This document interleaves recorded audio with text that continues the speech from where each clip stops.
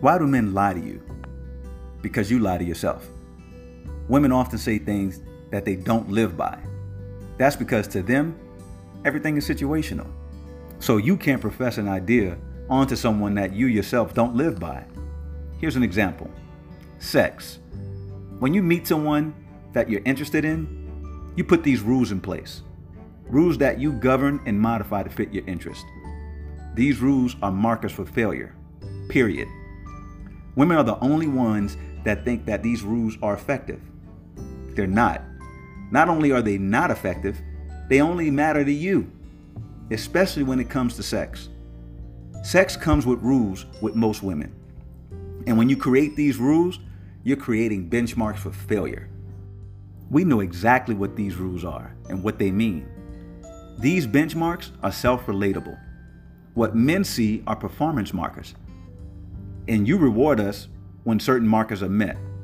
So you treat us like pets from the go.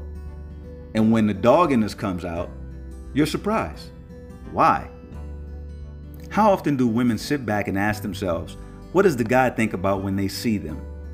And what does he want from them? What is it he needs? What does he think about when it comes to you, the person? Not the BS you're putting him through to determine his suitability.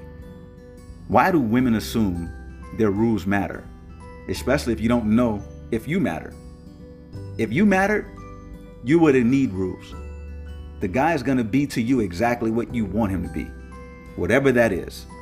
But if you don't matter, your rules become a benchmark for that guy. We're only interested in breaking your rules at that point. And once your rules are broken and we've unlocked whatever treasure you think you have, we establish control. Shit, I know it sucks. I know. But isn't that the same thing you were trying to pull? You wanted to establish control of your domain. So why would we not want to establish control of ours? You only get to control you. But this is what happens when you lose sight of getting to know someone. Simply because you'd rather them know where you stand than to know that you stand for something. That in and of itself is a completely different attitude. So when you take a stand, men are going to do the same. Men are warriors. We're fighters. You can't present a challenge and we not take it on. This is when you become an accomplishment instead of an acknowledgement. We are no longer interested in you. We're more interested in debunking that bullshit standard/rule/power move you've created. And when your feelings are hurt in the end, you never point the finger at the culprit. Yeah, I know, we lied. But we had to. You lied to yourself. You lied to yourself when you denied sexual interest. You lied to yourself when you thought your vagina was more valuable than it is. No, I'm not saying that you're not valuable. I'm saying your vagina has just as much value in it as everyone else's. You're not special, your vagina that is. But you're willing to bet the house on it. Anyone single much? Listen, I will never tell someone not to value themselves. But please stop thinking your value lies between your thighs. It doesn't. It's our mutual interest, sex that is. A relationship is a beautiful structure that sits atop sex and attraction and interest.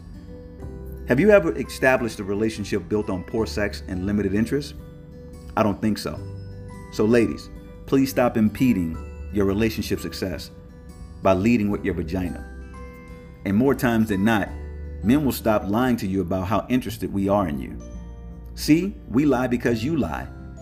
Because you can't allow yourself to want what feels good to you. Because you choose to shame yourself into believing men will see you a certain way if you take pleasure in what pleases you. Men will never feel bad about wanting to, excuse my language, fuck women. So why should women undervalue themselves for wanting the same thing? It's not what you do, it's how you do what you do.